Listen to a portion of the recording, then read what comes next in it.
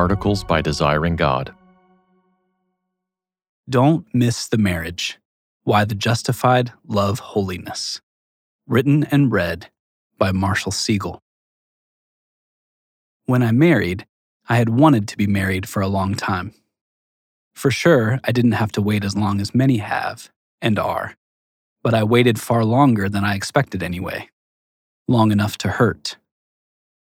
That waiting, however, meant that when my wedding day did finally come, it rose all the brighter, stronger, and more vibrant than it would have otherwise.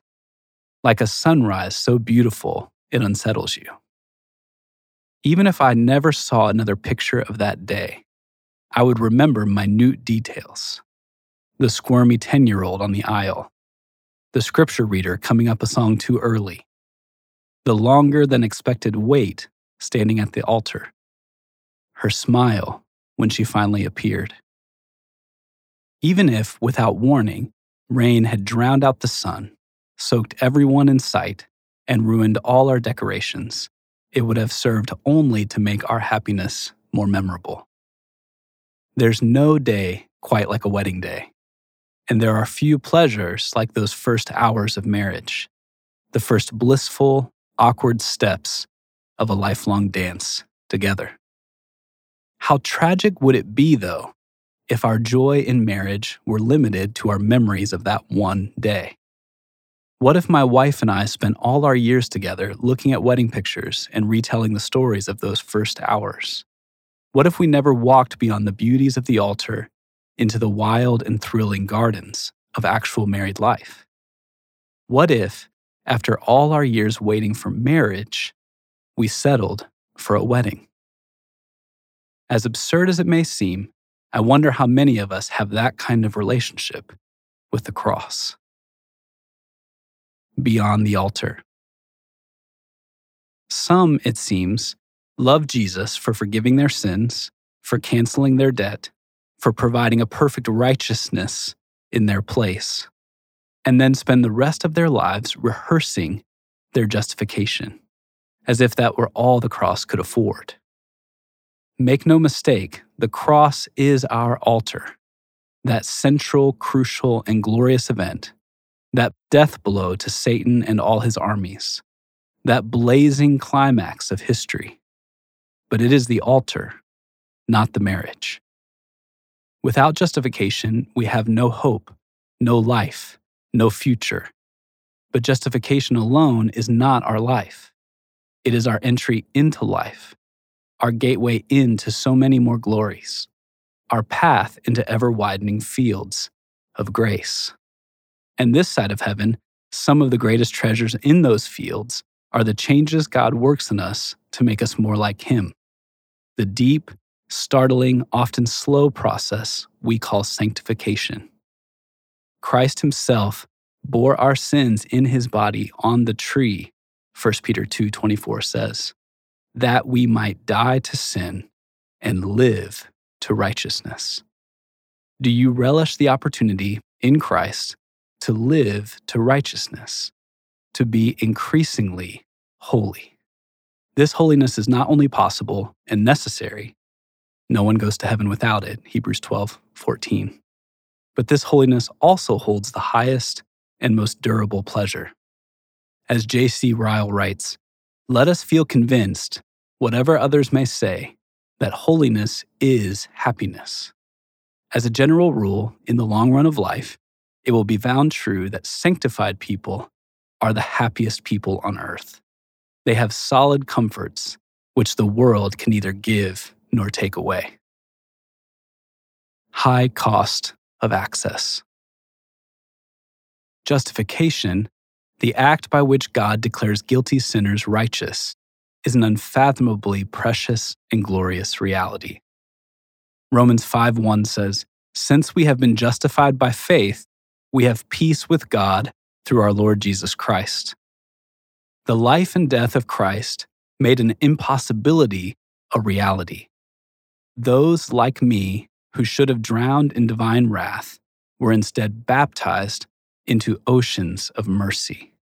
Those like me, who deserved every ounce of divine justice, have been showered instead with unrelenting peace.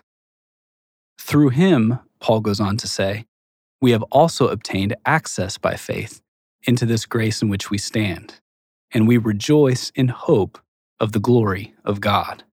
Romans 5:2. Access. Many of us live in a world so inundated with access to information, access to resources, access to one another. We may have lost the gravity and wonder of a privilege like our access to God. Despite how small and insignificant we are, and how often we have sinned against Him, and how prone we are to take Him for granted, God did not make war against us, but received the war to give us peace. He did not cast us into the lake of fire, but sent His Son into the flames so that He might welcome us into His family. Tents pitched at Calvary. The grandeur of the glory of this peace, this access, this justification cannot be overstated, unless we make it the only glory of the gospel, unless we never leave the altar. John Piper writes, Jesus did not die so that we would pitch our tents on Calvary. He died to fill the world, this one and the new one, with His reflected holiness. He died so that we would not be incinerated by the glory of God, but rather spend eternity reflecting it with joy. The glory of justification serves the unending glories of sanctification. Among the gospel glories we might begin to overlook, sanctification might be the most overlooked. Those who champion justification by grace alone, through faith alone, not by works, can understandably become skittish about any talk of works. The Apostle Paul, however, that greatest of all champions of justification, did not shy away from celebrating and pressing for real sanctification. The bright stars of justification and peace and access were not the only stars in his sky. He loved justification, the wedding, the altar, the declaration. But he also wanted to see and experience more of Christ. As he holds up the cross, he draws us again and again into the marriage. Not only that. Since we have been justified by faith, we have peace with God. Not only that, but we rejoice in our sufferings, knowing that suffering produces endurance, and endurance produces character. Romans 5:1-4. Not only that. That is the burden of this article. In the gospel, God gives not only forgiveness, but new character. Not only justification, but sanctification. Not only pardon, but transformation. Not only the altar, but the marriage. Don't limit your joy in Jesus to the relieving of your guilt and shame. We see these stars of justification and sanctification align again in Titus 3. God saved us not because of works done by us in righteousness, but according to His own mercy, so that being justified by His grace, we might become heirs according to the hope of eternal life. Titus 3:5-7. No work we had done won God's attention or intervention. He saved us through faith alone, by grace alone, according to His great mercy alone. In the very next verse, verse 8, Paul writes, I want you to insist on these things, the justification of sinners by faith, not by works, so that those who have believed in God may be careful to devote themselves to good works. We were justified by faith alone, not by works, in order that we might devote ourselves to good works. Or, as he wrote just sentences earlier, Jesus Christ gave Himself for us to redeem us from all lawlessness and to purify for Himself a people for His own possession who are zealous for good works. Titus 2:14. He died to redeem and to purify, to justify and to sanctify. To celebrate justification and not sanctification is to celebrate half a gospel, half a cross, half a grace, and half a Christ. As much as any voice in history, Paul fought to preach and preserve justification by faith alone. But justification was not the destination. It was driving him somewhere.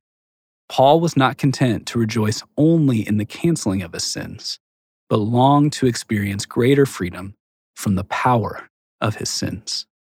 In fact, he prized his blood-bought, spirit-empowered, grace-filled holiness so much that he could rejoice even in suffering.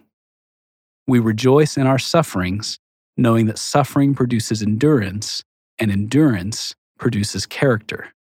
He could rejoice in imprisonments, rejoice in beatings, rejoice in robberies, rejoice in hunger and need, rejoice even in betrayal, because he saw how adversity conformed him to Christ. He knew that when suffering is met with faith, the fire produces and refines a wealth of godliness. Marriage beautifies the wedding. Not only, however, does justification lead us into the glories of sanctification, the glorious experience of sanctification also leads us further into the glories of justification. Notice how the sequence in Romans 5 ends.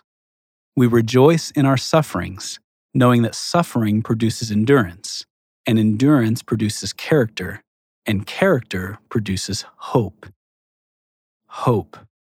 In other words, a deeper and stronger assurance that we belong to Jesus and will spend eternity with Him. Christ-likeness is a prize to be pursued and treasured in part because it strengthens our confidence in our justification. Every inch of progress in godliness is another testimony that God is real and that He really lives in you.